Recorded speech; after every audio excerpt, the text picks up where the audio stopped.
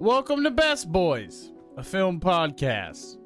An amateur film study podcast for the average Joe, the buffest buffs, and the cringiest bingers.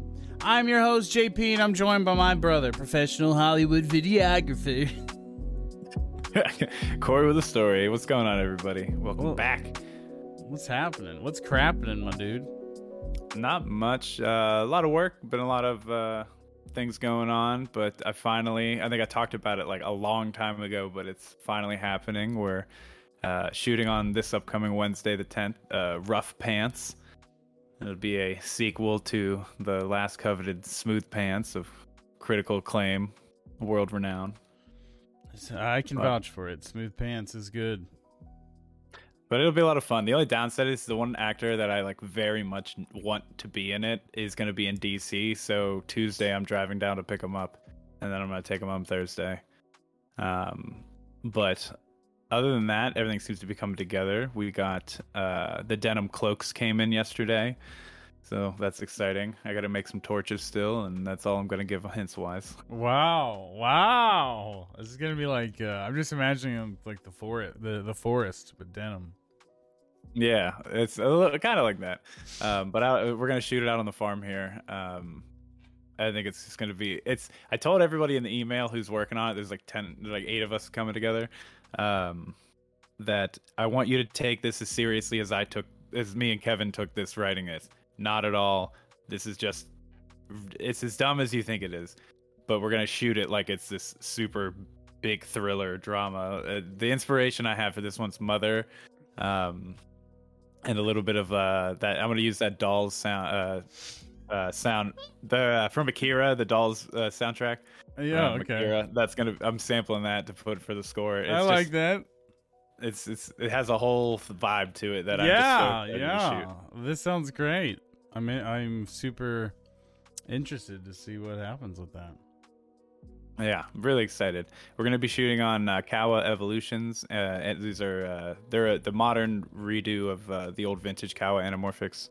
They're super nice. I did a test with them a couple weeks ago, and hopefully I can get my Komodo back in time. But if not, we'll just shoot on like helium or something. But it'll look good at least. At the very least, as dumb as it is, it will look good. Yeah, I wanna. You gotta keep me updated. Keep us updated on how that goes. Rough Pants. Yeah, Smooth Pants 2, Rough Pants. Is that or I'm torn between that or calling it Rough Pants, Smooth Pants Part 2. You could just be Rough Pants. It could just be Rough Pants. Yeah, that like I'm fine with because it's like smooth, the smooth of the dead, the rough of the dead. And then you need some other texture. We need some other texture. It's all of the pants. I'm glad that I'm just happy that our research and studies on this podcast have been inspiring to you, because that's what it's all about. Very much. After we watched Mother, that's what really sparked the tone and themes for Rough Pants. So, is it going to be highly allegorical, or just in like the way it's shot is where I get you. Warm and moody. I'm just imagining Smooth Pants for being a metaphor for like the birth of Christ or something. Yeah. Well, I mean, you just have to wait and see. Let's just wait and see what happens. Jesus is gonna be born, or are you gonna go the Teton route and there's gonna be a baby made of denim? I didn't even think of that one. Yeah, you gotta get me in the writer's room, dog. Yeah. That's funny as fuck. Yeah, that's Kevin hilarious. has sex with the pants and gets pregnant. Yeah. Kevin's pregnant, of course. Yeah. And when it's like pregnant belly's just it's just denim. Yeah. It just like melts with his flesh. Yeah, it's just a spool of Joanne fabric as the afterbirth. Yeah. Oh. Yeah. The ball of twine. Ball of string. But all right. We're here. We're here. Yeah. We came here to talk for another about time. We will talk about this more. But I want to talk about a couple of new movies that came out. And we are in the midst of new movie season right now. We got 2 this week. We got one next week that already dropped and came out. I'm not gonna spoil that yet. You gotta stick around to the end of the episode. Yeah. But but then we got two of them. And I was gonna say, after this new year, we might have to take a little slow down, because this has just been a grueling pace. I have probably not been in the movie theater this much, maybe ever. Yeah. And it's been great because it's mostly empty movie theaters, so I'm not even worried about any COVID aspects.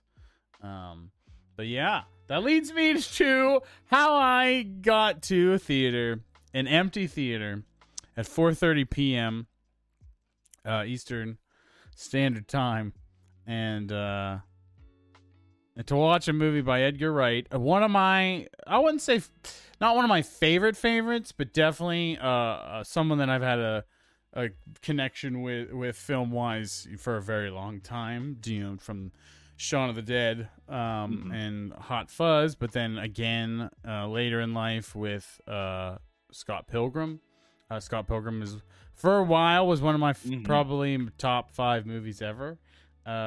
Definitely just the style of it and everything. I also enjoyed Baby Driver, which is not aged as well. I remember everyone liked it when it came out, but I had a couple friends that didn't, but mostly everyone was very positive on it. And then as time went on, I saw more and more sour takes and bad takes. And I it was this hot, heavy pastiche. I really liked the music video movie thing because I did that as a kid, like where I'd walk around and listen to headphones, and it made me felt like I was in a music video, and I liked a lot of the movie. But now looking back on it, I've only seen it once, and thinking back on it, there are some things that might not have aged as well. But yeah, so before we get into Last Night in Soho, what is your history with Edgar Wright's filmography? Well, I mean, for starters, some of his movies are in my top 10 all-time comedies for sure. Like Shaun of the Dead and Hot Fuzz are classics for a while, but just comedies. As far as comedies, Scott Pilgrim, on the other hand, is definitely in my top 10 all time.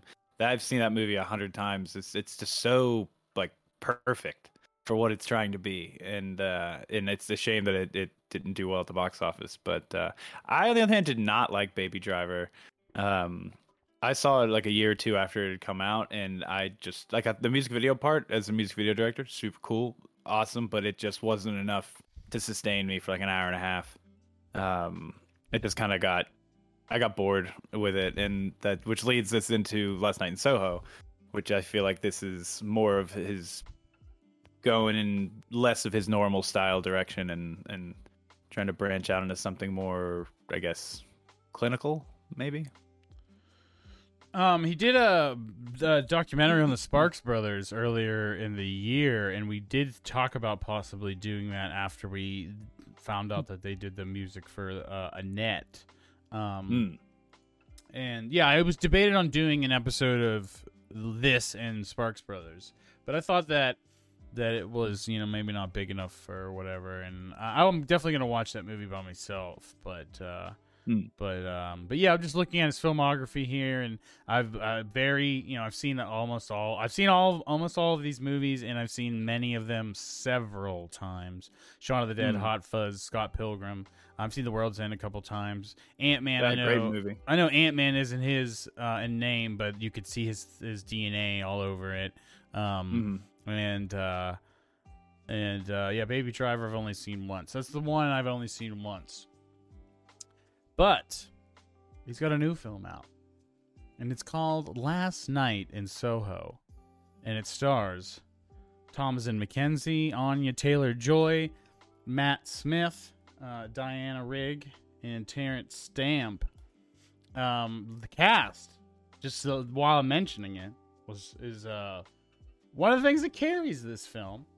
But I am just gonna get out right with it that this is a significant step down for me, and I have been seeing some discussions floating around the internet. The movie is getting divisive takes. I do see people like it. I do see people not like it. The reviews are more positive than not, but still divided. And I see people looking at his filmography in a little bit of a different way now after these last two efforts, and then looking at the whole picture. So before we get into that, because that's what I want to wrap this whole thing, this review up with. What did you think about Last Night in Soho? I have to agree. I definitely feel this is a downward trajectory. It didn't feel like an Edgar Wright movie. Like nothing. I feel like I went in there with some expectations, and now I knew this was going to be a comedy, in the same vein of his previous films. But I was excited to see him do more of a thriller take on this, and it just kind of, it's just, it is what it is. It's not a bad movie by any means, but I wouldn't watch it again. I spent most of my time kind of bored. I spent most of my time waiting for this movie to be over, and it's a shame. And it's, and it wasn't because of, people talk about being bored during these, slow burn A24-ish movies. This is not a slow burn. It's has slow moments, but it's really like things are happening, and it does move to the next thing. It just feels like an eternity. Every scene feels really long. It feels like there's a lot of scenes that just kind of multiple. It gets like redundant, I think, in like the either beginning of the third act, end of the second act. I'm never good at like demarcating those, but it's around that point, the 2/3 point of the movie, I was just like, we could just move right on to the end if you wanted to. Does this movie need? I think the 2 hours, hour and 56 minutes. I think that really hurt it. I think it hurts it. I think this movie could have been 10, 15 minutes less. And I think it could have been an hour and a half.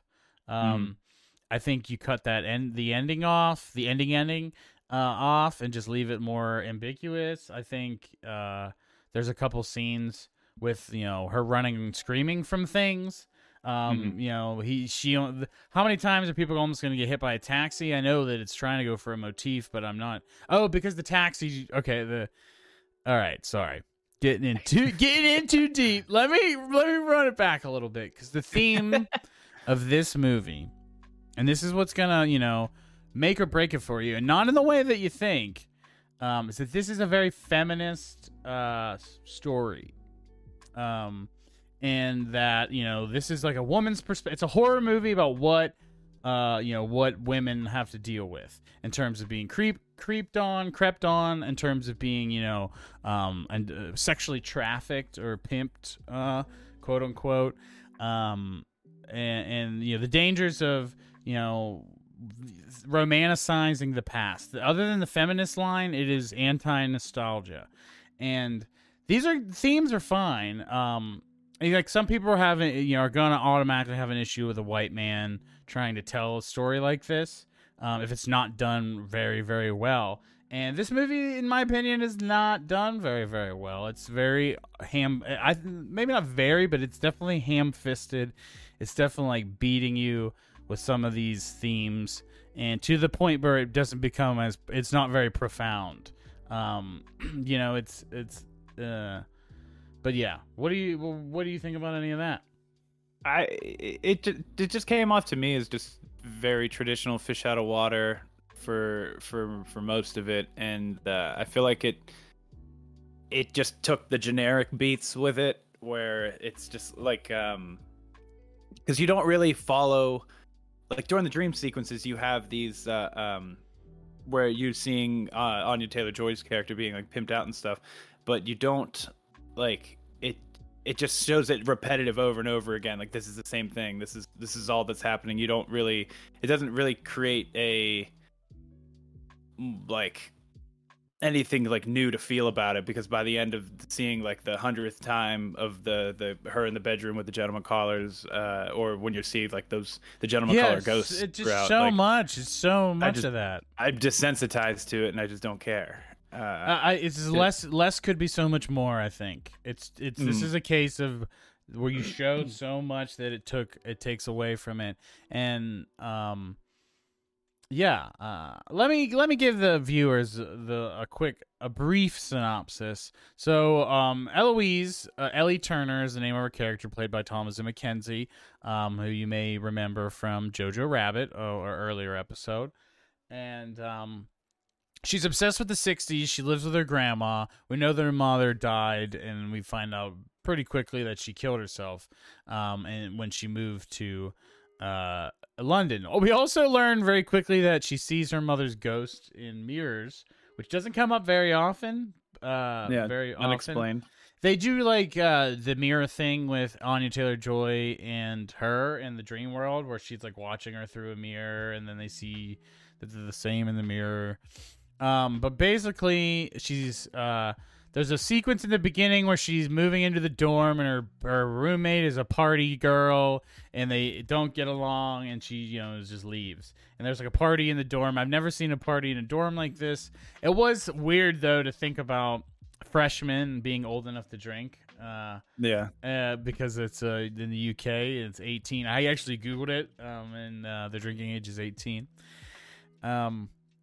And yeah, so I've seen this story before. Like you said, this whole beginning part, I was fine with it. I liked the 60s stuff, like the music and stuff. I liked it at this point. By the end of the movie, I start to see a bigger picture with how he uses licensed music, especially when you think about Baby Driver, which is literally all licensed music. Like it just that's like one of the carrying things of Baby Driver. I think this uses it as a crutch as well. Like the visuals like all the old Dream visuals are on point. Like seeing the street and all the cars and the people and how everyone's dressed. Like it's not like any of that is like the period stuff looks bad. It's just that I don't know, and it's like the red color is very heavy in the dreams, and it gets to a point where, it starts to kind of take away from what you're seeing. Like I don't even know what I'm seeing. Like it's just red and blood, and the red, everything's colored red, and but she ends up moving in with an old lady who's renting a room, and when she moves in, she starts having these weird dreams about, at first they were cool and fun, and she was taken back to the 60s, and Anya Taylor-Joy's character is trying to break into the entertainment business, be a singer and a dancer, and she finds out that Matt Smith's character is a manager. He manages female singers. At least that's what we're told at first, and then we find out that he is actually a pimp. And so like the first dream we don't learn that, and then the second dream is when it sets up that the pimping stuff, and then we kind of just stay in that there's no more fun in the 60s for the rest of the movie, which is cool. Like I get it. Like you're looking back and you're like, oh my God, this is so amazing. And then you find out that the 60s had a lot of fucked up shit going on. And it's not, when we think about the past, it is sanitized. Or we only know what we see through movies and music and pop culture that has survived the time, but you didn't live there, and you didn't know what is the same bad shit that happens. Some of the same bad shit that still happens now happened then, and some of it was worse. But yeah, that's kind of what sets it up, and then she descends into madness from there. But yeah, what do you think? I've written down my biggest gripes with the movie, and my number one is Nightmare on Elm Street ? Because I wrote that just because they hint at it with the her Johnny getting Depp, the hickey, like the Johnny Depp scene. Oh, when she gets the hickey. Oh, and yeah. Bringing stuff from you're the right. dream You're world right. into the You're real right. Yeah, you're right. They banded it and it never comes back. Yeah, so that could have been worked upon a little bit cooler. I feel like if you're going to do that as a nod, I guess, but you also just didn't do anything else interesting enough beyond. Like, if it was just like, hey, these dream sequences and the cool shots with the mirror and whether or not she's in the mirror or is Anya Taylor-Joy in those moments, they put all their eggs in that basket, and I just, I don't think it works. I also have that it's I appreciate subverting the expectation of. I thought this was going to be more of like a detective thing. Like she's going to start researching all this murder stuff, and she does for like a half a quarter of a scene. And that's cool that you took that you didn't have it go there, but then you do absolutely nothing with her at all. She just has a mental breakdown in every scene. Yeah, that's the problem. It doesn't build on anything. There's like the mystery. The solving of the mystery. She mentally stumbles her way to the end just by coincidence and things. Because every time she tries to do something detective-y, she's wrong, and then just has a mental breakdown or goes into psychosis or whatever, or falls asleep or has the dream sequence things happen, and it's just like, I don't care. I feel like I don't know. Like I'm not rooting for her because she's not doing anything to be rooting for other than just like falsely accusing an old man of being a murderer and realizing that she can't handle London. Yeah, and it just kind of keeps beating the same things over the head. The day life, Ellie has a breakdown. In the night life, we have a dream about Anya Taylor-Joy's character Sandy being pimped out. Like it's just that for the whole middle of the movie, and then so there's a particular scene and she also gets a job at a bar, and it's kind of not a big thing, but she keeps interacting with this old guy, and she starts to think that the old guy is Matt Smith. Jack is the character's name. So that's all happening in the middle part of the movie too, but it's like not enough, and it's not interesting because there's nothing to find out. She just gets like random bits of information. She just like talks to him, and he disappears. And then she gets an information after from the bar people later. But my biggest issue with the scene-wise, the worst scene of the movie is after the Halloween party, which actually the Halloween party was probably one of the parts I liked the most. Weird that these young ass people are listening to 60s music, but then also like Susie Sue and like 80s stuff, and like it was all old. Everything was real old. I mean, these kids are freshmen. They're gonna be listening to some rap. Even if it is a artsy fartsy school, everybody everyone that is young listens at least a little bit. Especially at the club. But the Halloween party was fine. I like that. And then like the ghost face people kind of remind me of Doctor Who a little bit. Coincidentally, since Matt Smith is a doctor, a former doctor. And so John, the love interest of Ellie, who's also a fellow student. Also, I saw a really funny Letterboxd comment that said, "This fashion school has more straight men than anyone in real life," or something like that. And I thought that was funny. But John he was in the dorm. They lived in the dorm originally, and she moved out. But then they kind of kept connecting, and he's kind of following her around a little bit. And after the Halloween party, she's like, "I gotta stay up. I don't want to sleep." Like the Nightmare on Elm Street thing. And he's like, he looks at the camera. He's like, "I'll keep you up," like the classic joke. Yeah. And she's like, yeah. And it's weird. That was fine. Weird, but fine. They go back. She's like, "You got to be quiet. The old lady doesn't want me to bring any boys here."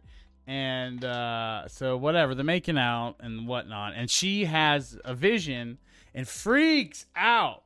And our poor boy, John, it doesn't know what to do. I was like, this has got to be so traumatizing. Yeah. Like, this white girl's freaking out. And then she's calling for the grandma, and the grandma's talking about police. Like, that'd be the worst case scenario. He could die tonight. Oh, he could die. For sure.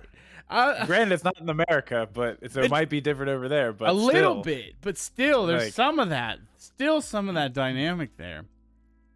Yeah. And the old lady somehow busts down a locked door, kicks down a locked door, this 80-year-old, 90-year-old lady. And yeah, he gets all fucked up and leaves. Okay, all right, so whatever. And he walks on broken glass. Never comes up again. Fine. Never, yeah, whatever. Sure. But then he still wants to be with Ellie after that. I would never want to see you again. I would never, ever, ever want to see you again. I don't care how cute you are or fun you are or hip you are. I don't. You're crazy, and I'm out of here. Yeah.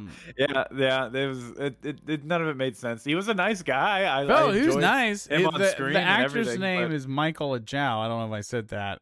But his performance was fine. But the character was just very underwritten. Had just nothing except to be the love interest. And these are the one-dimensional characters like that are what make this feel generic. He exists so that he can open the door to distract the old lady to cause the house coming on fire. Like, that's his sole purpose in this movie, is to just be a distraction at the end of the movie. He did stop her from killing Jocasta. Well, that too, yeah. Oh my God! I was like, if that happened, she'd be going to prison.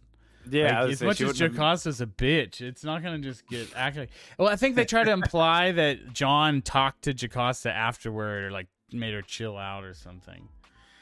I don't know. It doesn't make sense. Where did she even get that machete thing? What do you mean? Didn't she try to chop Jocasta's head with a machete in the library? She had giant fashion scissors. That's what it was. That's what it was. Or fabric scissors. Yeah, fabric scissors. Big shears. Yeah, Also, how did he have the lightning reflexes to stop her like an inch away from Jocasta's eye? Yeah, it was dumb. Oh, I mean, that's the thing. If it was any other Edgar Wright movie that's a comedy, that's fine. I'm into that. That fits his style. But in this, it just feels like so much trying to be a serious thriller that just has some Edgar Wright levity in it, and it just does not work. So then here's the other issue. The jump scares. Oh God. They were so bad. They weren't one. I'm a hater of jump scares. I will like it if it's done well once or twice maybe not even twice. Just like if you do it once and you get me, good for you. But if you rely on jump scares as a crutch to make your movie scary, because it is not scary. This movie is 0% scary. None. It's not even. I don't even think it's a thriller. Really. It's barely even a thriller. It's It's just like a supernatural drama, not scary at all. But then you got a jump scare, which they weren't. Half of them I missed because I was bored, so I was just zoning out. And but a couple of them are just not. Yeah, they weren't even that good. No, I mean, the only ones that stick out for me were just the taxis, because it happened like 4 times. One time, someone grabbed her hand. She had like a dream within a dream, and they grabbed her hand. She was going like for those ones. The alarm. There was one towards the end, I think. This movie was just such a disappointment. It seemed like the previews made it the cast is great. And on paper, this should be great. And I'm not the score, we're hating on it, and my score might not be quite as bad as how bad I'm hating on it, but it's just the fact that I was so disappointed, and so bored. Just waiting for the end when you know what the end is, and you're just waiting for it to happen. So, is there anything that you want to talk about before we talk about the twist? I was just going to say that this is one of the few movies I saw the trailer beforehand, and exactly how I feel about the movie after seeing it was exactly how I felt after seeing the trailer. I felt like I knew what this was going to be. It's like when Kevin Smith did Cop Out, or it just feels like a generic thing that I think the trailer was fine. I thought the trailer, I was interested in it from the trailer. I didn't get anything out of it. I was just watching it. I just said, this does not for me. Doesn't look like it's for me, and but it wasn't, which is fine. But it's not a bad movie. We were saying earlier that Kylie liked it, but it's nah. There's a lot there. It's the most conventionally shot film for sure.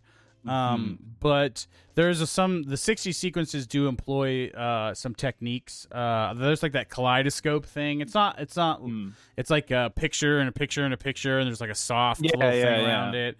It's like they shot through a prism. Yeah. That's exactly what it is. That I like that kind of stuff. There's definitely influence from your Roman Polanski's, your Brian De Palma's, Stanley Kubrick. Like you're seeing those big '60s director styles pop up. But this is just so saccharine, and even though it was about dark shit, and they wanted to really remind you this is dark. This is dark. As much as it's fun and silly, it's dark, and but there's like something about those old films. Like those films are made by real ass fucked up perverts. Like I hate to say it, like they made great films, but they also were fucked up perverts. At least Polanski is definitely, but Kubrick is notorious for being a terrorizer on set, and like there's just this grit, and it shows in the products that this just doesn't have. When you're trying to emulate something like that, and I guess you're trying to like repurpose it. He's trying to take those kinds of that kind of art and make it about a story about a girl who's fighting for her life in the city of London, and and all the bad things, creepy men and assholes and just danger all around you. And so I get the idea, and I get there's so much of this that like either works or could work. It's just that it ended up in a bland, boring, saccharine, generic movie. Yeah, I feel like there just needed to be some form of a threat in the real world, maybe to add more stakes to it, because like they abandoned the Freddy Krueger shit after the Hickey. So it's just like, and there's nothing in the real world that was going to get her, and it was hard to tell whether like if she dies in these like little mental breakdown sequences, will she die for real or not? But I don't know. I have another note here written down it's I call it the horror Disney horror lighting, which is like if you look at like the more creepy scenes on like the Pirates of the Caribbean movies or anything where Disney tries to have like a horror look, where everything is just still colorful, and even though things are getting dark into like letting things go to black in the lighting, it still just looks too vibrant and poppy, and that's what a lot of this movie is to me. Is just like the it just doesn't feel moody. It just feels the like majority of the movie, all the horror stuff looks like the Red, like it's I mean, a lot of the stuff in the 60s too, even beyond the Red, it's always just there's just big, bright, vibrant lights around somewhere, or like someone's coming down like a stairwell or staircase, or walking outside, or there even though the shot where like at the end where Ellie's trying to catch up to Anya Taylor-Joy walking away through the mob of creepy zombies, but all you have is this just vibrant, radiating yellow light lighting up everything. And I feel like it doesn't make it horror moody. It just makes it feel like almost music video poppy creepy, but not creepy. I don't know. It's my Disney horror lighting. Yeah. I don't know. I like I would say the fashion looked really good. There are seats, but you know what? And I love that we did these two movies together, and I was trying to hold off on comparing. But these are two movies heavily inspired by the 60s, and The French Dispatch feels 60s, and everything. Yeah. Everything is the attention to detail is perfect, and like the costuming is good, and and whatnot, and that street, the one street that they use multiple times, looks good. But beyond that, it's just like that feels like a facade. It feels like, the front of the set. Whereas, the French Dispatch is blocked like a stage play, shot like a stage play in many parts of it, but somehow just feels much more authentic. I feel like I'm watching something older, but new at the same time. Yeah, and that's a credit to just the cinematography that like Wes Anderson goes for with that, because having things set up like a diorama or a stage play, you can if everything is like that, it's very easy to become immersed in it and feel like it's lived in and feel real. And Wes Anderson's so good at that stuff. Yeah, this is this movie was very generically shot. It could have been something. Like I can see the style in there if it was just turned up. I could see the the vibes. But like you got to do more than just put people in a costume and play a fuckload of 60s music. It's just non-stop. I don't really know what else to say about it because I feel like we hit most of the beats. But just the ending. Yeah, okay, we didn't bring up the twist. So the twist. Do you want to say the twist? Actually, I feel like I'm always the revealer. So the twist in this one is Ellie fails out of fashion school. No, it's that bad hair day. The twist is that the old lady that she moves in with, Mrs. Collins, is actually Sandy, and Sandy wasn't murdered. Sandy was murdering boys, or the gentleman Johns. Her Johns. That's interesting that they made Michael Giles' character named John when John is a term for, clients, sexual clients. And John said he could keep her up all night. Yeah, that might have been something, but not so many layers. If it's there, it's not good. If that's real, it's not good. But yeah, so Diana Rigg is Sandy, aka Alexandra, and you could see it coming a mile away. Diana Rigg is a fine performance. You may remember her as Lady Olenna from Game of Thrones, who's a great character, and she's got a little of that energy, but it's whatever. It just feels nothing. You feel nothing from it. You saw it coming a mile away, and you're just waiting for this old lady to die so that we can end the movie. And it doesn't end after that, actually. And I'm really excited to talk about the ending. But essentially, John shows up, gets stabbed. Ellie has to kill the old lady and save him, and Matt Smith's ghost shows up and whatever, slaps her in the face. Which was yes. weird also. I didn't know what that was going for, and it was fine. And none of this happens quickly either. This is it's all so long. It's in like over the course of like 15, 20 minutes. Oh, and this was a clock watcher. And then when you have a clock watcher of a movie, it feels even longer because every 10 minutes is like a milestone. Just like tick, tick. It's just like I got a little check mark every 10 minutes. Because that's what every time a new scene. Yeah. Every time a scene ends, but then you can't even. Sometimes I just can't even wait for the scene to end because it's an eternity. Yeah. What I was gonna say was when a scene starts and you're wondering, is this the last scene? Is this it? And then it's not. And then you look at the time and you're like, there's still like 25 minutes left. I'm always trying to. It's always like the meme of the lady doing calculations in my head to like, okay, so I got here at this time. There was about 15 minutes of previews. If the movie is an hour and 56 minutes long with about 5 to 10 minutes of credits, we're looking at about 25 minutes of film left. And I kept trying to like reason with myself like no can't be that long.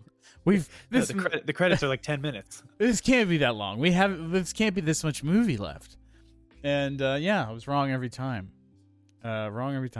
So I'm ready to talk about the ending. So with the ending, we find out Ellie has a fashion show, and it's of the dresses that she's been working on throughout the movie, which we did not mention.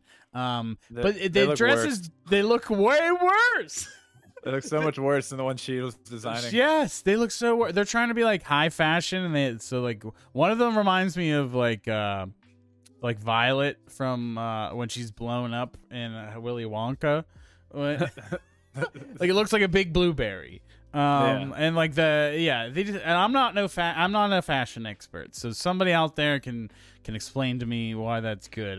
But they did not look good. The one outfit is literally the same as Anya Taylor-Joy's, but they take out the gold piece here and instead make duct tape straps. Yeah, and it looks terrible, really, really bad. And everyone in the crowd is just like, "You're killing it, Ellie. This looks so killing good. it, I'm so girl. proud of you. Go." Like they're not good. I don't know. Maybe that's the point, is that fashion can be dumb. And No, I don't think so. And so then she goes back, and her grandma's there, and her new boyfriend's there. And she looks in the mirror, and Yoda and Obi-Wan Kenobi are there, and they're just waiting. And Anakin's there. And it's like, man, you did it, that's Ellie. exactly how this ends. You did it, Ellie. You destroyed the Death Star. You destroyed the second Death Star, Ellie. That's exactly how this movie ends too. I guess I was like, this is just the cherry on top that this movie is terrible. The ghost mom that did not appear since the beginning of the movie. You're basically Obi-Wan. You're not even Obi-Wan, because Obi-Wan got a whole movie. Yeah. Oh, this man. means nothing. Oh man. Yeah. So bad. And then Anya Taylor-Joy's character is in the mirror too at one point, and like, is it to me? And then Ellie looks scared, so it's just like, what, is she gonna be haunted by her? Or I thought you guys like made up when the old lady died and everything was cool. Like, what? I don't understand. Yeah. You set her free. You set her free from her corporeal form. I didn't realize her midichlorian count was so high. Yes, she is a Force ghost. So what are you giving Last Night in Soho? I walked out of it saying a 2.5. I wanted to walk out of it. I said it wasn't that bad, but it was just just so bored. I was like, man, this is such a waste of my time. I also gave it a 2.5 as well. Because it wasn't terrible. I hated it. I did not connect with this movie in any way. I could recognize that it wasn't, like The Expendables. It was a terrible made movie, whereas this was a better made movie, but I was more bored. Yeah, Expendables sucked. Like, don't get me wrong. I had a better time with Expendables than this. But I gave that like a 2, I think. I mean, it depends. I grade these based on how they connected me and how. No, I that's feel why I gave it a 2.5 as so. well. Even though I was so mad, dude. Like, for how mad I was, I should give this a 2 at least. Yeah, I'm doing 2.5 because there is some like good stuff. The cast is good. I think the performances. Properly. Yeah, that's what I was here just to watch a bunch of actors I like do work with bad material. I've been a member of the Matt Smith fan club for a long time. He's an excellent actor on Doctor Who, and I'm glad he had a career resurgence with The Crown. He should have been a movie star. Apparently they were talking about making him young Palpatine for the Rise of the Skywalker, and they cut the character and decided to go back with Ian McDiarmid. And I thought that would be cool. And yeah. About Matt Smith, did you notice that his haircut, he had his ears cut out so far back on both sides? It was like it looked really weird when you looked at the side of his head. He is like both handsome and terrifying to look at in this. Yeah, I've thought that since Doctor Who, but it seems to have only gotten a little bit worse with age because his features are a little bit deeper set, and he's got like the forehead lines. He's 40 years old. He's probably like 38 or 39 when they shot this. So he's a decent amount older than Anya Taylor-Joy, but it was fine. It was fine. But yeah, he's a very uncanny face. I think that's what it is. Uncanny handsome is how I would describe it. And maybe that's why he didn't become a big star, as people were weird about his face. But he was the most popular Doctor Who with as far as the ladies. Or, people are being attracted to him. David Tennant was too, but they just upped it by making it younger. But all right, this is not a Doctor Who. But all right, do you have anything else you want to say about this before we move on? No, I had a note about the beginning of the movie. Is how it opens is essentially a metaphor for the rest of the film, because it just opens very small and not big and not like. I didn't mind the bored. opening so much. I just like it opens on a hallway with her walking in, and just nothing felt grand. Oh, nothing you know felt what I did like about it is that I couldn't tell if that was Anya Taylor-Joy or Thomasin McKenzie, and it looked like Anya Taylor-Joy, and then it like focused, it, like she like walked closer, and it was Thomasin McKenzie. I thought that was cool. I did want to mention that. I did want to mention that the beginning sequence at the dorm with it's very Mean Girls. It's just very It doesn't really come back past she might have been drugged at the Halloween party, which we don't really even know. They never reveal it. It's a lot of limp plots that aren't followed through with, like B plot or no, we're not Z plots. Is that what they call those?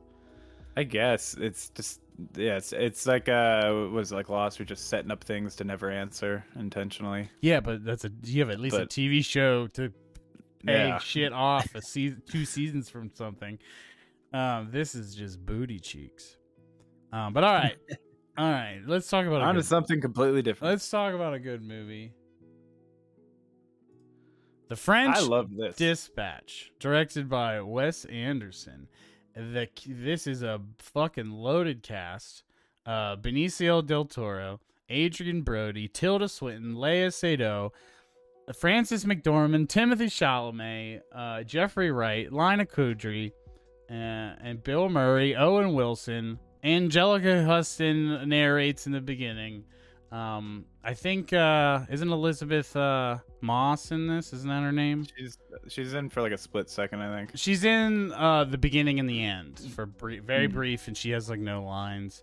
There's fucking Jason Schwartzman. There's Fisher Stevens.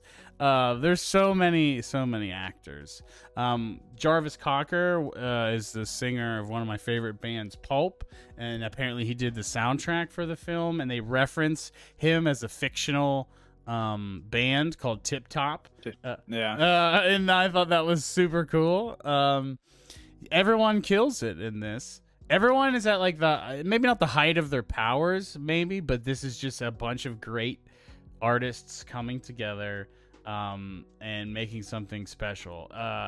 It's structured like an anthology, I would say. It's supposed to be a visual version of a kind of like journalist almanac kind of thing, where you're getting these random articles that they're supposed to be categorized, genred, but these writers just kind of write whatever they want, and they kind of shoehorn it into these categories, and it really feels like that, like a New Yorker. The New Yorker is probably the most popular version of something like that still exists today.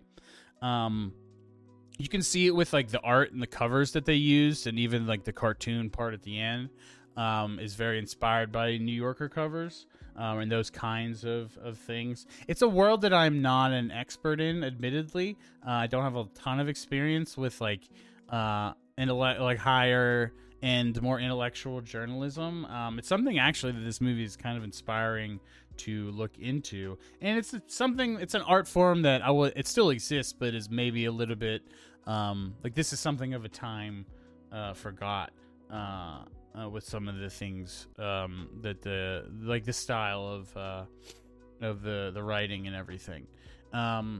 What do you let me just start. What do you got to say about The French Dispatch?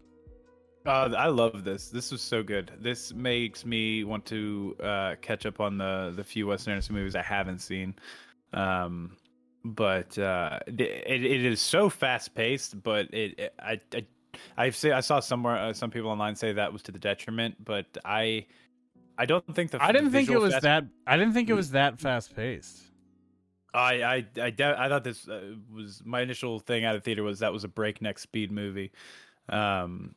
But there's a lot, and this is not calling myself dumb, but there were a lot of big vocabulary in this movie that was talked and said very fast, especially on the second story with Frances McDermott and Timothée Chalamet. Yeah, everyone is talking quickly. Yeah. That I had a hard time keeping up with. I definitely want to see this a second time. I think it deserves a second watch for sure. Yes, it's easy. It's so easy because it's broken up into the major. There's like 4 or 5 stories, but it's really 3 major stories.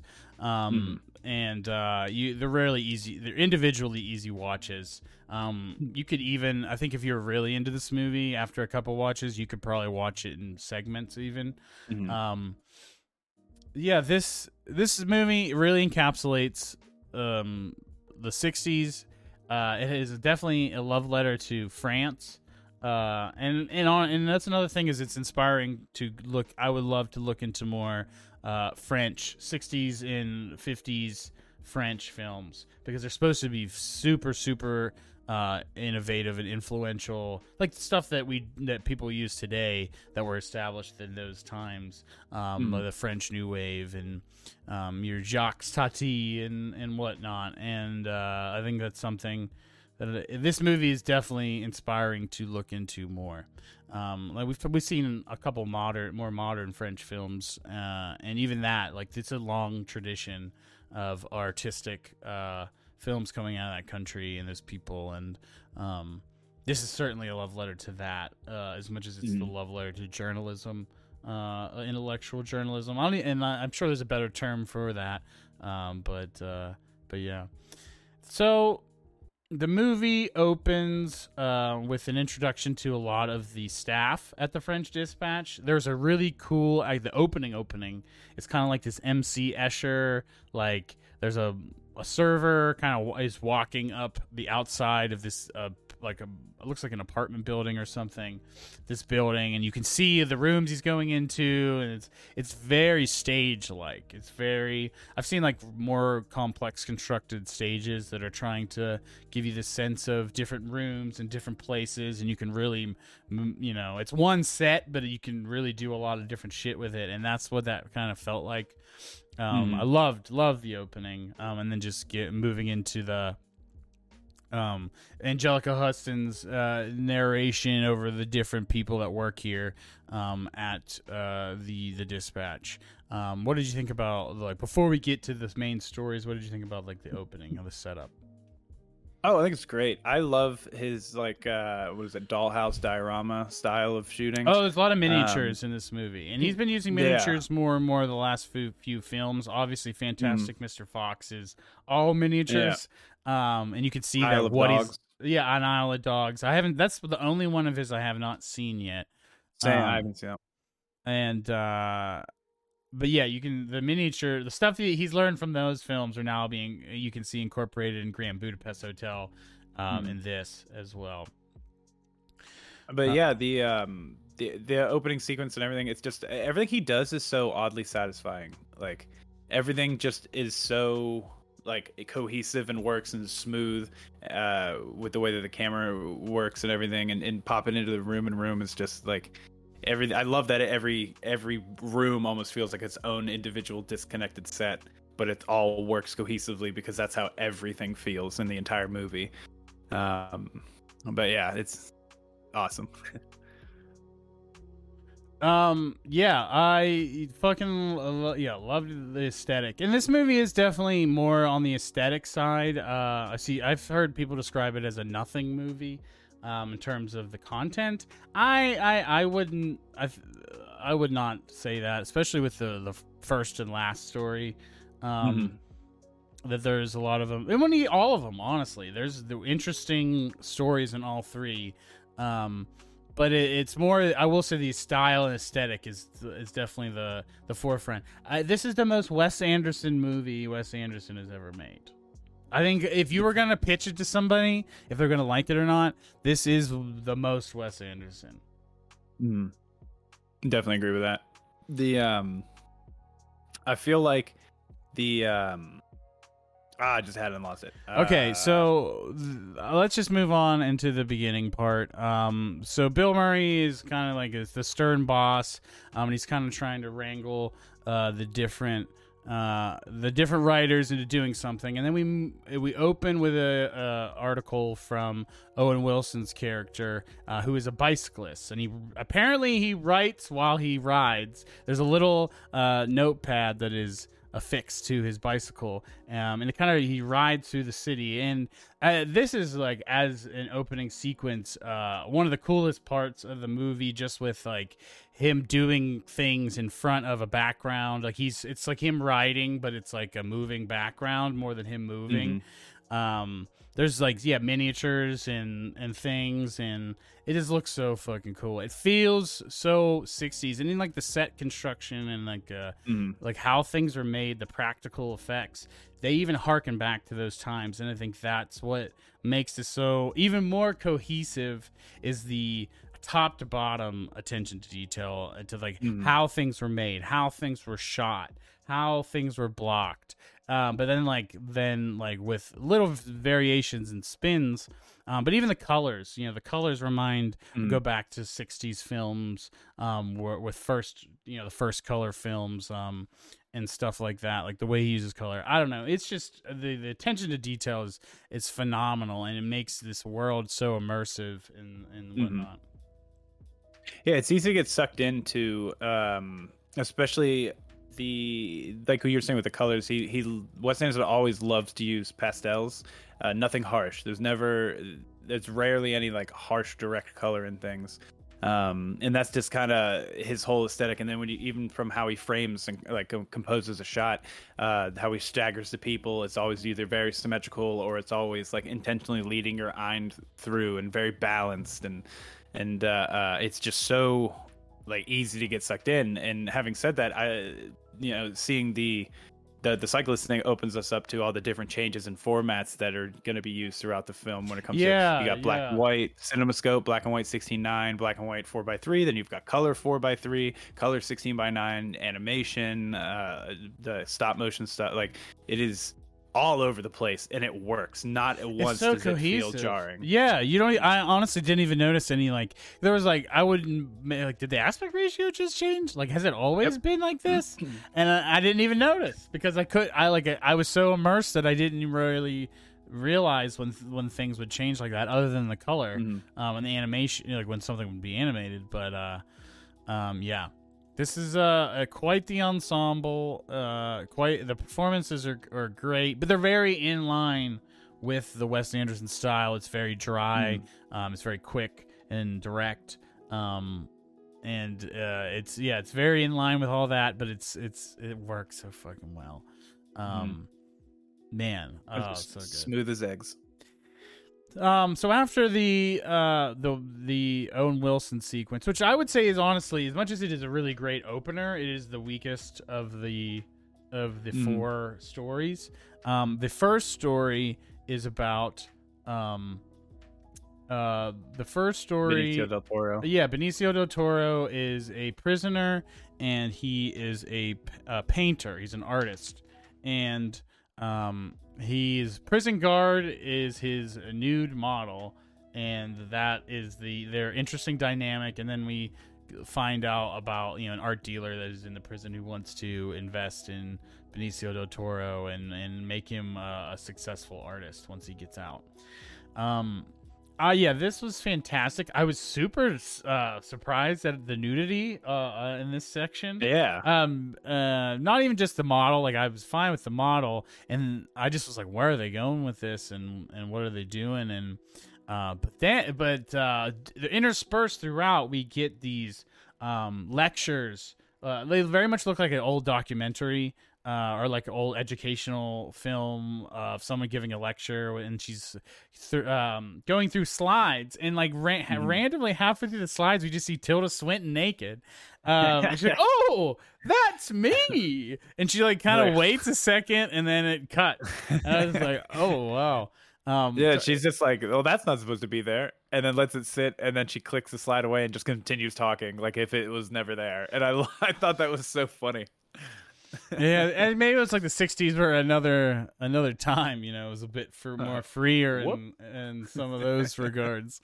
But I could see that happening when somebody doing a PowerPoint. Usually there's always the when I was in college, and you had to access your email to get you had to plug your computer into the projector or whatever, that there was going to be some kind of like porn in your email, or like some kind of weird porn email or something, and that everyone was going to see when it was big on the screen. I think I had a friend who literally had porn play in front of a class before, so that is very real. But That's nuts. but yeah, I just was very surprised by it, and then there wasn't any more really heavy sexuality through the rest of the film. But it's a super interesting story, and Benicio del Toro's performance is always great. He's always been one of my favorite actors. He kills it and everything. But he's just like this he's man of few words, and he's kind of like suicidal, but he's kind of like a little cheeky also. And yeah, what do you think about this first story? I love it. I think this is my second favorite behind the last story. But my biggest thing about this is the dialogue, the dynamic between Benicio del Toro and Adrian Brody, because it's just like the one is just a bulldozer who's just gonna do whatever he says regardless of what Benicio del Toro says, and then Benicio del Toro just ends up being this like, oh well, I guess I've got nothing else to do and I'm locked up in here anyways. Do the art shit. And when they have that like big fight scene towards the end of the story, where they're just going at it, and Benicio del Toro's in the wheelchair chasing after him, it was so funny. He does the Benicio del Toro, that is, he does the deep gravelly voice so well. I was watching an interview with him yesterday, and his normal speaking voice is way higher pitched, and like it's not. It was distracting trying to watch him talk about the movie, but and Adrian Brody's performance is amazing in this so section. good. I will actually say that he is the best out of everybody in this section. I don't think he's the best in the movie, but to a point, he was the best in the movie. And I'm not going to spoil who ends up being my MVP, my acting MVP. But he was the front runner for most of the season. But yeah, how do you feel about him? I think he's great. I love the banter that he does. He just it's gonna be this, it's gonna be that, it's gonna be this, yeah, whatever. I'm taking, like, he's getting what he wants. It's just like he fits in so well with just the whole thing. And whenever they have the scene where they bring in all the art, like when he's talking to his uncles and stuff about selling all the paintings and how people are just gonna fight over it all around the world, and then they have that sequence that they show with it. It's just so good. He sells it so well. Like he's the perfect voice for like the art dealer. The uncles are played by Henry Winkler and Bob Balaban. Long time actors. And yeah, they're great. It's so funny. The scene, once they reveal all the paint that he painted, his big debut is on the wall, actually painted to the wall, or frescoes. And it's like, I can't sell this. What am I gonna do with this? And he starts freaking out. And when there's like a following, like there's like this art gang in the city that is like they're like followers like of Benicio del Toro's character. It's really funny and it works really well. And Lana Seydoux has this like subtle performance. You kind of don't really get a read on her. She's like sexually attracted to Benicio del Toro, but she doesn't love him, and then they just turn the relationship kind of just turns into she is his muse and is like, manager from within the walls, kind of keeps him working, and it inspires him. And like there was a moment in the beginning where he like tries to like touch her in her nude body, and she just like slaps his hand out of the way and just makes this noise like and it's really funny. She has the power. I think that moment was supposed to demonstrate that she's the one who has the power in this situation, and because we're not even fully sure that she is. We don't know she's a prison guard. We're literally introduced to her character as the nude model, and then we find out that she's the guard afterwards. That she puts her clothes on, and it's like, oh shit! But then she's very stern and capable while she's on duty, and I think she gets a bunch of money in the end and leaves. They go their separate ways. But yeah, loves her. Her performance was very subtle, but I think pivotal for how that whole thing worked and had it in its impact. Yeah, my favorite scene with her is the one where Benicio del Toro tries to kill himself in the electric chair. He's just keeps screaming, "Do it!" And then she walks in and is just like, "Is this what you want?" And then puts it on for a split second. Yeah, it's funny, and he's like, no, he kind of regrets it a little bit. Yeah. One of my favorite, while I'm remembering it, one of my favorites parts of this that I thought was really cool was how they did a flashback with a younger actor who I believe is the bellboy from Grand Budapest Hotel. I don't know the actor's name, forgive me.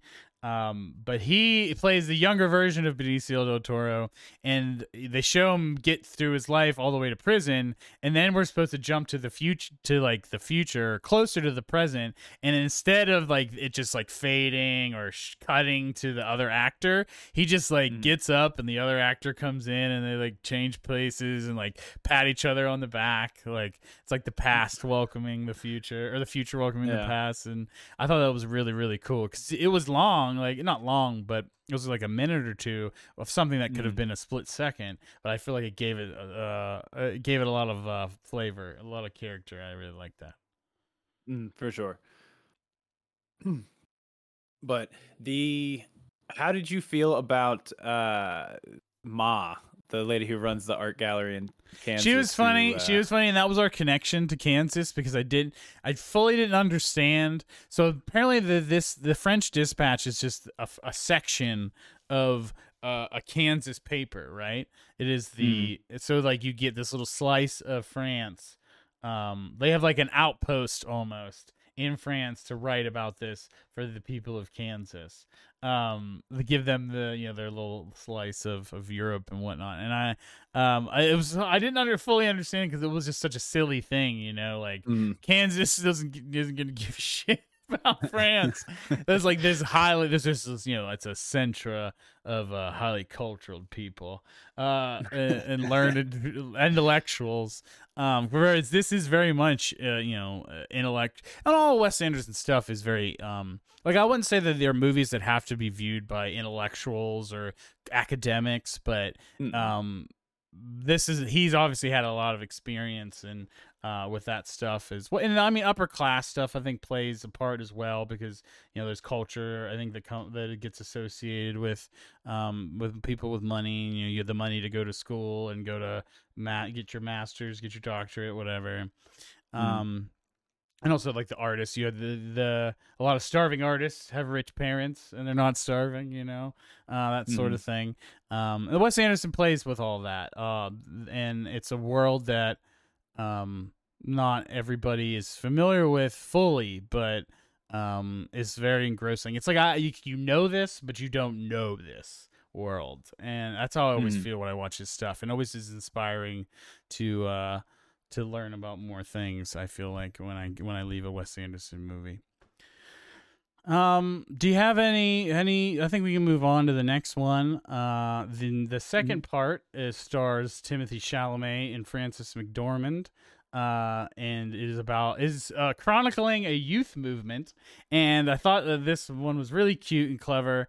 It is so accurate to describe youth movements and leftist movements, and how that they function and what they're about, and how they kind of devolve into factions and fighting, and you end up the movement always ends up killing itself. It's not the outside, it's not the police and the government that ends up dismantling these movements. It's always from within. And he's just super, super funny. I really enjoyed Timothy Chalamet's performance. Usually he comes off very wooden isn't a word. Wooden isn't the word because I don't dislike what he does. But it's very he's mostly very subtle and like monotone, the way he delivers lines, and even in other films. And then he's like these outbursts of emotion. He actually does the exact same thing here, where he's very, but he's like charisma. He has more charisma, and then he has that deadpan, quick delivery that everybody has. There's like I can feel charisma in what he's doing versus other performances of his. This is actually probably my favorite Timothy Chalamet performance, though I haven't seen Call Me by Your Name, which everybody That's like the big first Timmy movie. Yeah. I where I did not like him as much in Dune, this movie has made me like him as an actor. I thought he was great in this. He's real funny, real cheeky. And him with like the stone cold Frances McDermott was an awesome like play. Like she's the She's straight man excellent, and and he's she's the great in everything. She's Mhm. always great. And she's like she's an old, she's around her, probably playing her age. And she's a writer, and she's single. She doesn't have kids. She's never been married. She kind of is getting the reputation of an old maid. And they like, she's in the beginning. I think she's having dinner with Timothy Chalamet's parents, and they're trying to set her up with Christoph Waltz, which is really funny because he's Yeah. always plays a awkward goof. A smart but awkward goof in all of his performances. And she doesn't want anything to do with that, and ends up being more interested in the youth movement going on outside and chronicling it. And she ends up sleeping with Timothy Chalamet, who is the leader of the movement. And it happens because he wants her to proofread his manifesto, and she ends up rewriting it for him from the fucking top to bottom, and With an appendix. And it is they bring it up and they use it as a pun, like the appendix burst or something like that towards the end. The appendix thing is really funny. And then it just like they disseminate the material, and they're having their meetings, and there's a younger love interest character for Timothy, who she always has a like a moped helmet on, and she's super cool and hip, and she's kind of like represents the other perspective in the faction. And yeah, I thought this was like a really, it really captured France. France is really known. Paris, the cities are really known for having strong youth movements about shit, a lot. And I think it gets. I think it was almost this is trying to like parody it. Like they don't even know what they're fucking having a movement about. I think they say at one point it's like to overthrow the neoliberal reactionary thing, like paradigm or something like that. And which is valid but also vague, and can be interpreted very ways. We don't actually get any specifics from the manifestos or anything like that. I think it's very accurate to the spirit and passion.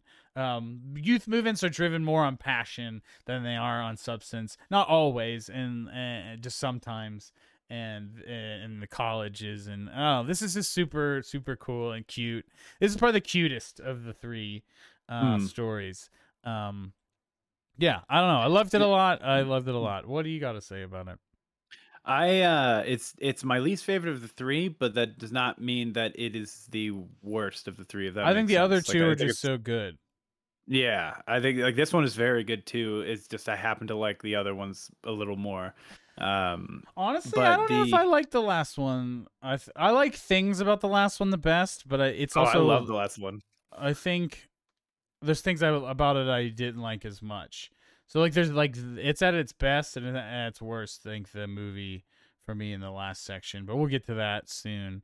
Yeah, But, was there anything? Yeah, what I was gonna say was so I loved that the moped girl was just like if Timothy Chalamet is just like your liberal revolution guy, she's like the 10th time even harder. She's like he's got posters of of that Tip Top band everywhere, and she's like, what the fuck, you taking this down? And he's like, why? Their music's really good. And she's like, because they get money from such and such, which is made by corporations, which is made by the government, which is there's awful. always somebody more and pure. There's always somebody more pure in a leftist movement. Yeah, and she's just dunking on him for everything, and everyone else is like, "What? We like the manifest. What didn't you like about it?" Or All those. When Aelmus is a little bit gendered. Like there's all these bros that are like, "What? It's great," and her and a couple of other girls are like, "No, this sucks." And it's super super cute. They end up hooking up, and there's this weird thing because it's revealed. Everyone seems to know that Frances McDormand and Timothy Chalamet had sex, and it's like weirded out by it, but she's like, I like him, and they obviously like each other, and there's like a push to get them together, and she's like, well, I'm a virgin, and Timothy's like, I'm a virgin too, well, except for Mrs. Ferments. And it's super funny, and they run off together in love, and it's cute. I like to play on journalistic integrity. They keep poking at. It was funny. Yeah. This is great. It's just a lot of fun. This is probably the most fun in the film. But yeah, I liked it a lot. Yeah, how'd you feel about the chess revolution, where the mayor's office is playing? Oh yeah, chess they're via trying radio. to settle it over chess. Yeah, they're trying to settle it over chess. And if he lost, so they were gonna like have to disperse or something. And they kind of then that's the thing I said in the beginning is it then just devolves into them fighting with each other, and then they give up and it's over. The police like show up and break it up, and that's that. Rest in peace, Timothy Chalamet. At the end. Oh yeah. He died trying to climb the radio tower. Yeah, he dies. Yep, he dies trying to climb the radio tower for the revolution because he's trying to give his big he's reading the revisions to the manifesto, I think is what it was. Yeah, it's great.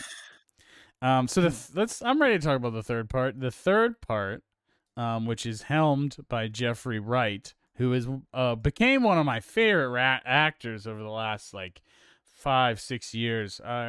Honestly wasn't. I had probably seen him in things before, but I wasn't really even aware of him. And then I saw him in one of the Hunger Games sequel, and then I saw him in Westworld, the TV show, and he is excellent on Westworld. And then I just started noticing that like he's been in shit for years. I have they did a biopic about Basquiat, the artist in the 90s, and Jeffrey Wright plays Basquiat, and it was like a pretty big movie. I see him in other things all the time. I'm like, oh my god, Jeffrey Wright. But his performance, he's the MVP of the movie. Oh, he hands down wins the MVP of the movie. He's so fucking good. I was surprised Liev Schreiber was in this movie. I would never. I did not expect to see him in a Wes Anderson film for some reason. But good for him. Real quick, I thought you were gonna say for your MVP. I was hoping you were gonna say the chef.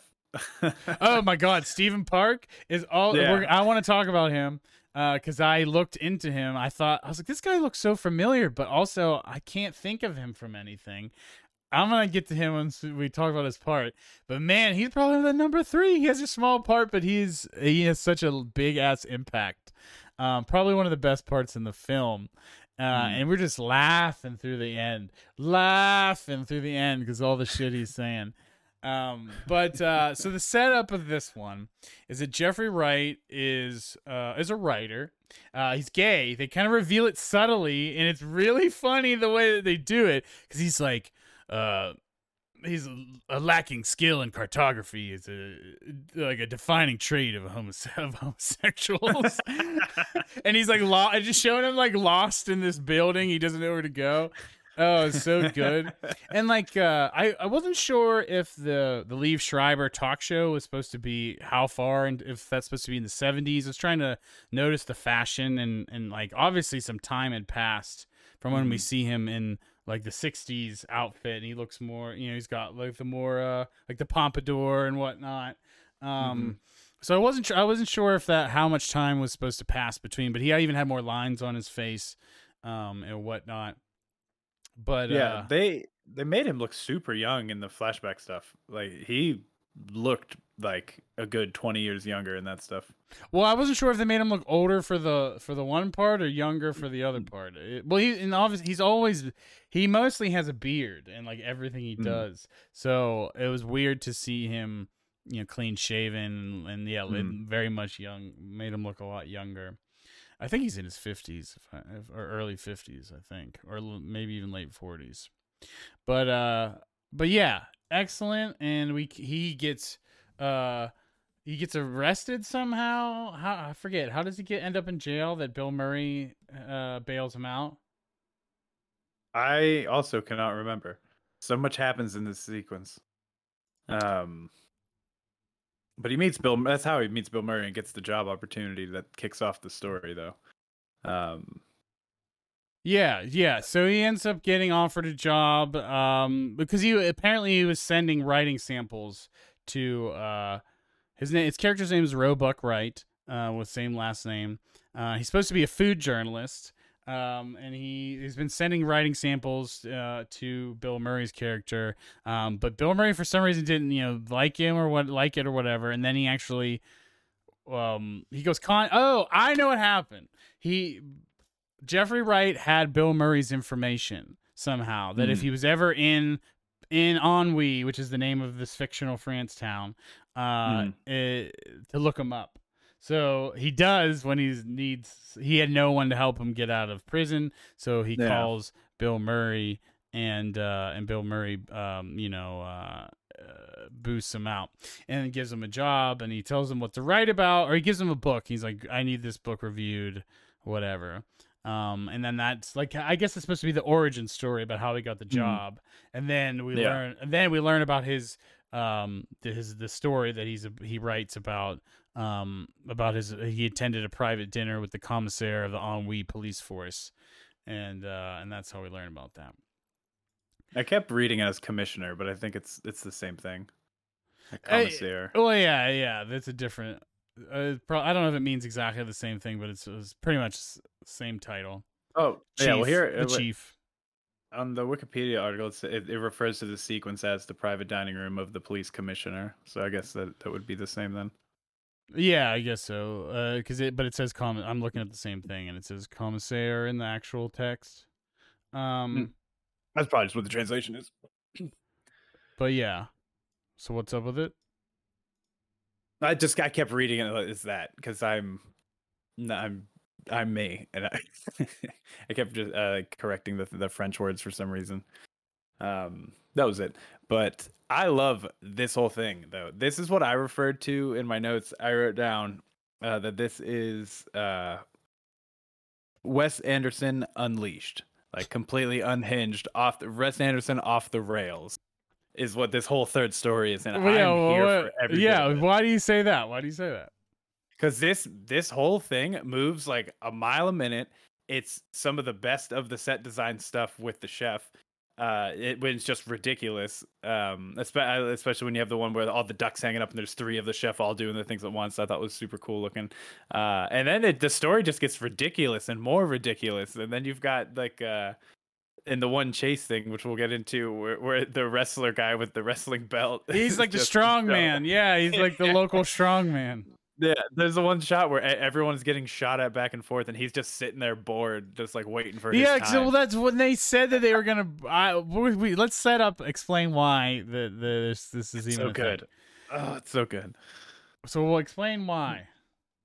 Okay, so Jeffrey Wright, Roebuck Wright, he gets to the dinner with the police commissioner and to write an article about the chef, and the chef is Stephen Park, who's just like, he's a police lieutenant, but he's also a world-renowned chef, I guess. And in the middle of the dinner, Edward Norton calls and just the commissioner is like, "Hey, I kidnapped your kid," and then so the entire dinner just stops and everyone just all hands on deck to find the kid, and then they find him in this building, and they call in everybody for this, and one of the people is just a generic strong man wearing like the yeah, well, there's like this list of all the shit that they need and all for this team, this super team. And yeah, there's I like honestly don't remember any. It was all pretty normal stuff. And then you go say, we better tell the local strong man to limber up just in case. Like that was the quote, to limber up, and it just like shows them like stretching or something, like doing a little warm up. And I'm just like, what the fuck is that guy gonna do? Okay. And apparently he did a decent amount. But so yeah, the commissioner's son gets kidnapped, and we also learn his name is Gigi, and he's very intelligent, and he's like all super into policing. Like he's like, we see him carrying a case of cold cases, or like a box of cold cases, and he's gonna try to. Him and his buddies are just looking at him, and he knows Morse code, and smart weird kids is definitely a thing in Wes Anderson movies, and he's really funny and adorable. So he gets kidnapped, and they're putting the team together to find him, and he's kidnapped by Edward Norton. And I can never say her name right, but Saoirse Ronan, who's Lady Bird. She's the girl who plays Lady Bird in Lady Bird. She was one of the like prostitutes that was she was the one that was watching him and talking to the little boy. And it was fine. She wasn't in it very much, but she was cool. Edward Norton saying was funny. But it was all fine, you know, nothing crazy. And eventually they bust in. And they, you know, there's this big long chase.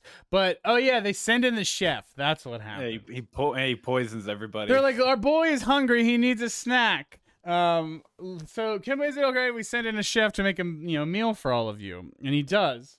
And Edward Norton's like, you got to eat it first because it could be poisoned. And the chef eats one of everything.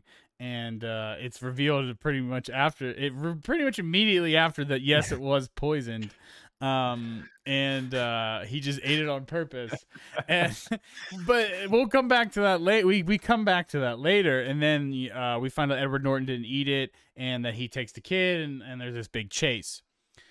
That's when there's a shootout right before that, but then there's a big chase, and there's the chief, the commissioner, and like our main group of people all get in a car and chase after him.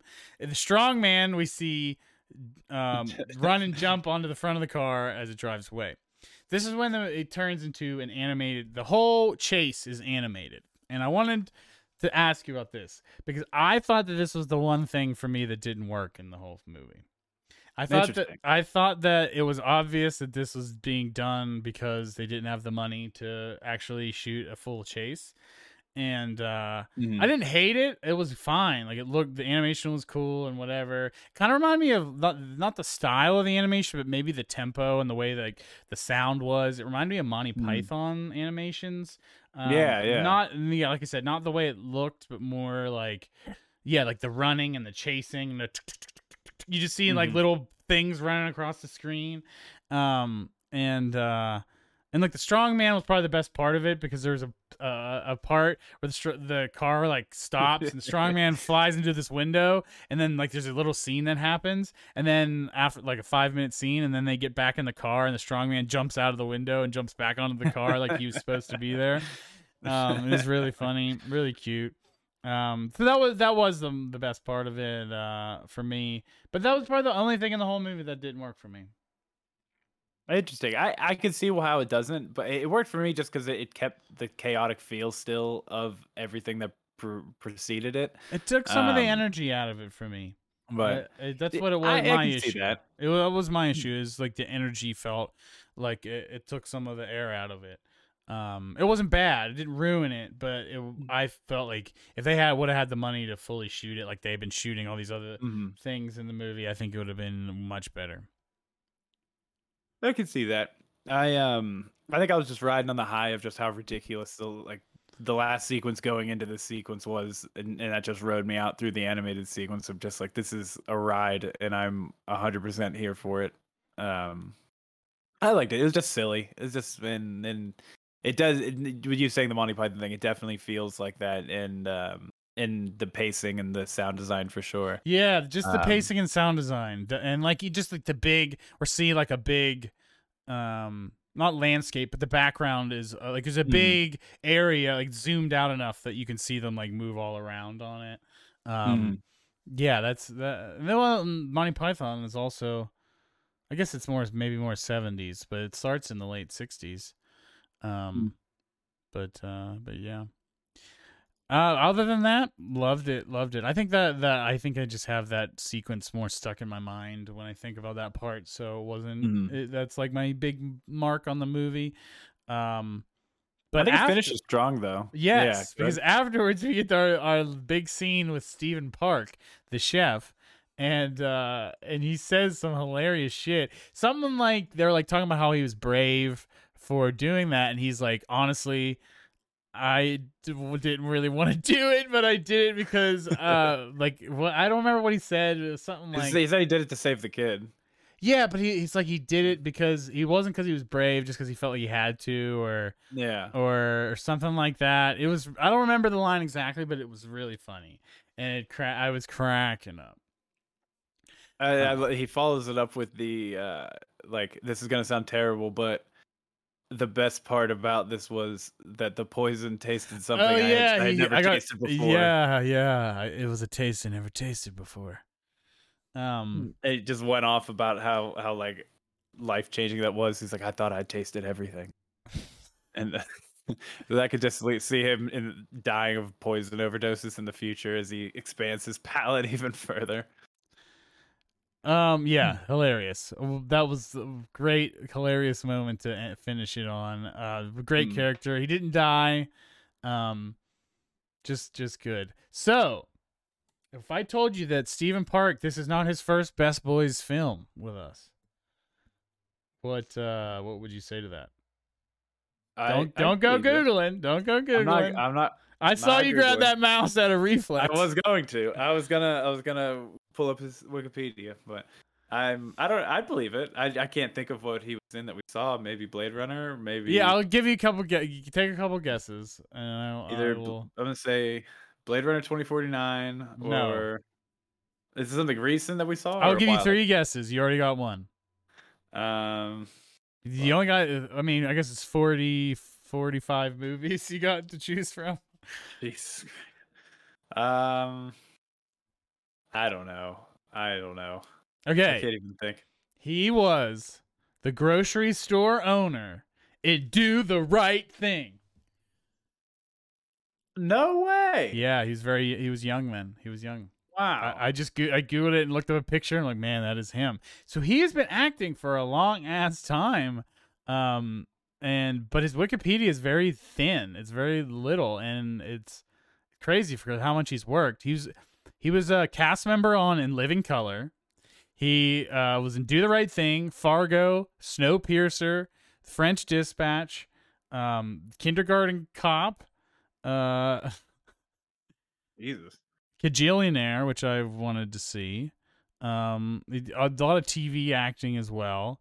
But yeah, ton of stuff. But also, he's like, this guy should be a household name. Love him. I want to see more Stephen Park.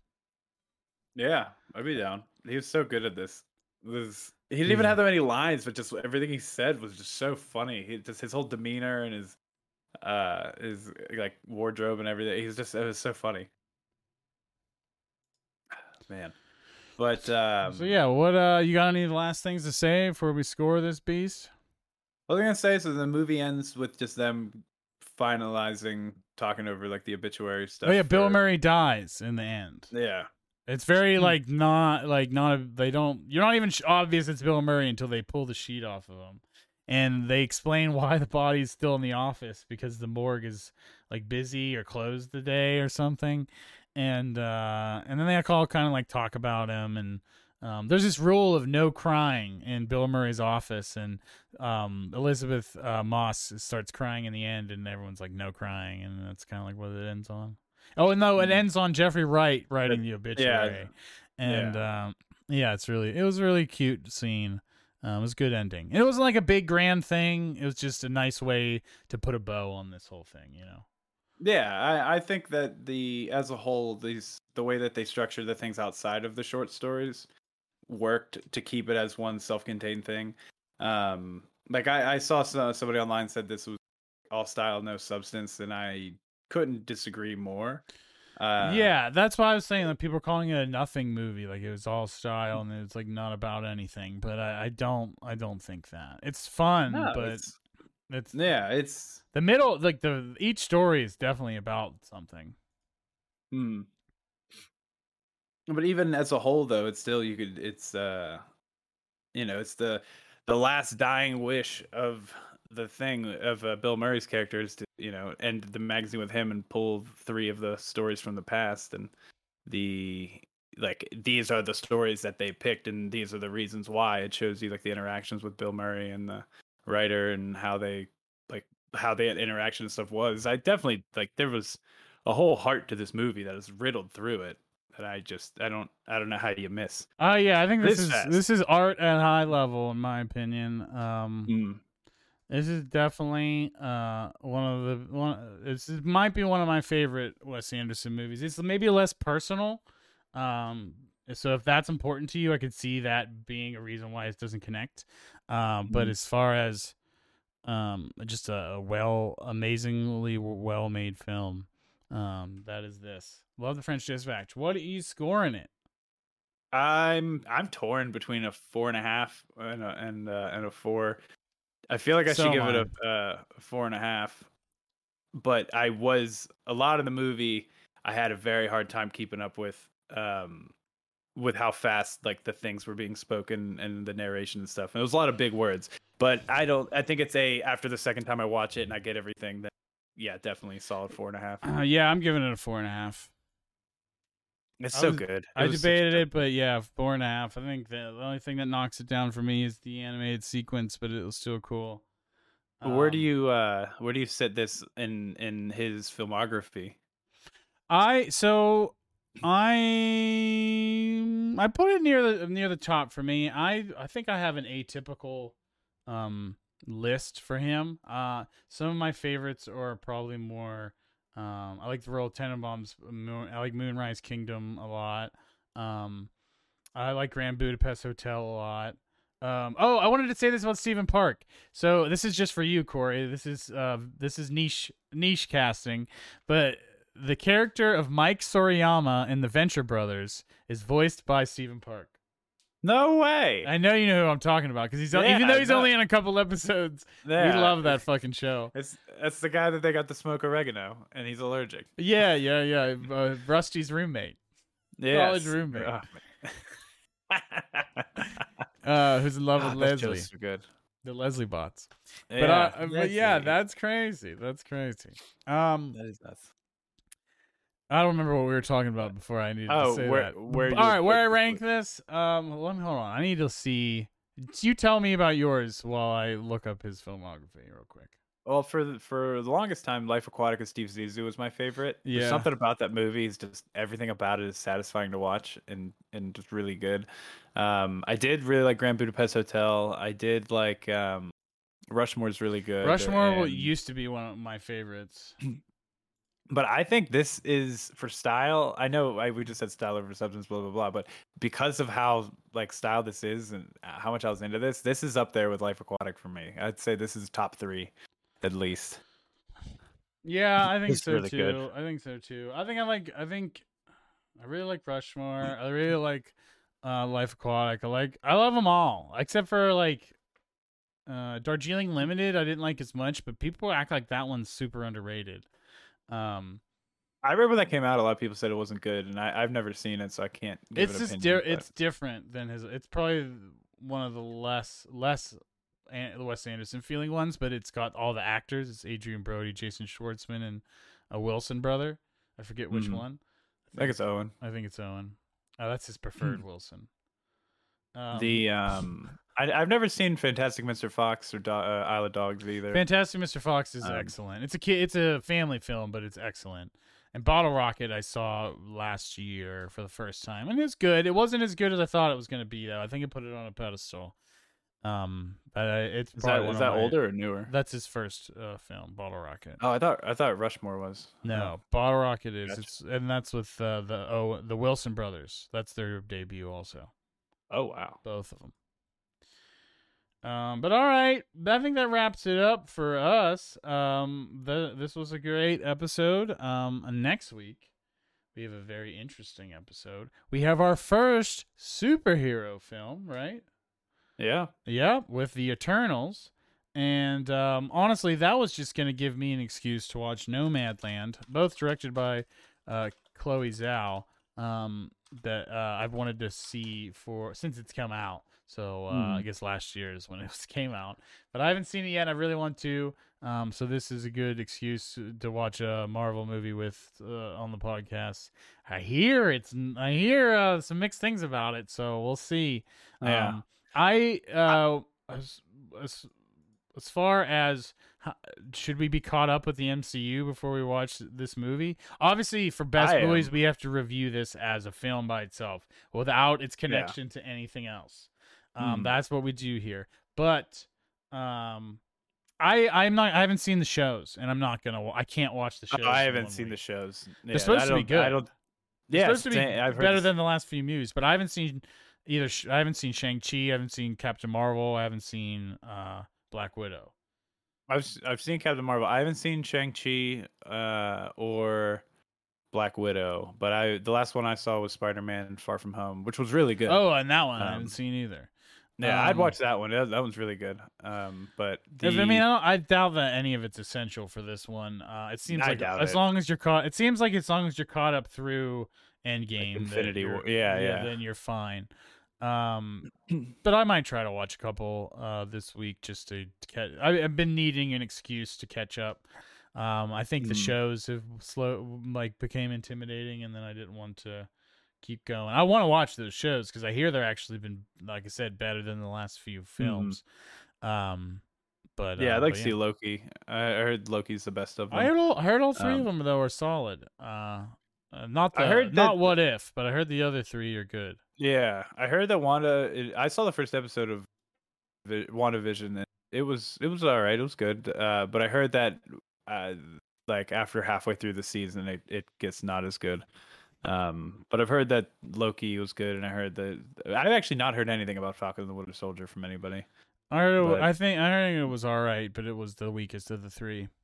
Yeah, I can see that. But all right, that's enough Marvel. Well, I was gonna say I've seen Nomadland. Okay, yeah. I've seen Nomadland when it came out last year. Kylie fell asleep. Chris, with 20 minutes left, said, "If you guys want to turn this off, I totally understand," because he was the one that wanted to see it. He's a big Frances McDormand fan, and I was the only one in the room that was like, "Oh, this is super awesome. It's slow. Like it is." Chris didn't even like it. He wanted to watch it. Yeah, he ended up thinking it was kind of boring. I thought it was good. Burn. It is very slow burn, but it's like part biopic, part like it's all entirely scripted, but it's like the way it's shot on a book. I'm based on a nonfiction book. Yeah, and that's where you get the stuff because all the stuff with the in the camps where all the trailer people or the intent people live are all that stuff's real. And they just got Frances McDormand's interactions with those people and stuff with just a few scripted lines, but the majority of it is scripted. I'm very based on seeing that and what the reviews for Eternals say. I wonder if it's just it's Nomadland but Eternals, and that's why it's not registering well. Is because people wanted a superhero movie, not a slow drama. Yeah, that's what made me interested in it because I've seen all the Marvels up to that point I mentioned, and Thor: The Dark World as being the worst one was still a mostly watchable film to me. Mm-hmm. So as far as if you just treat it like a shitty Doctor Who episode or something. Oh my God, I forgot to make this connection earlier, but Last Night in Soho just felt like a 2-part Doctor Who episode to me. In terms of the way the monsters looked and everything, very high budget Doctor Who episode. Sorry. Interesting. But I can see that. I've only seen it maybe a little just because Matt Smith. It's probably just because Matt Smith and everyone's British, so. But yeah. But all right, there you have it. We are ready for next week. And you Normos out there can tune in because we got Marvel on the docket. So tell your Normo friends and now we're my territory now. Yeah, we can indoctrinate them. But all right, yeah, you guys have a good one. All right, see you, everybody. Bye.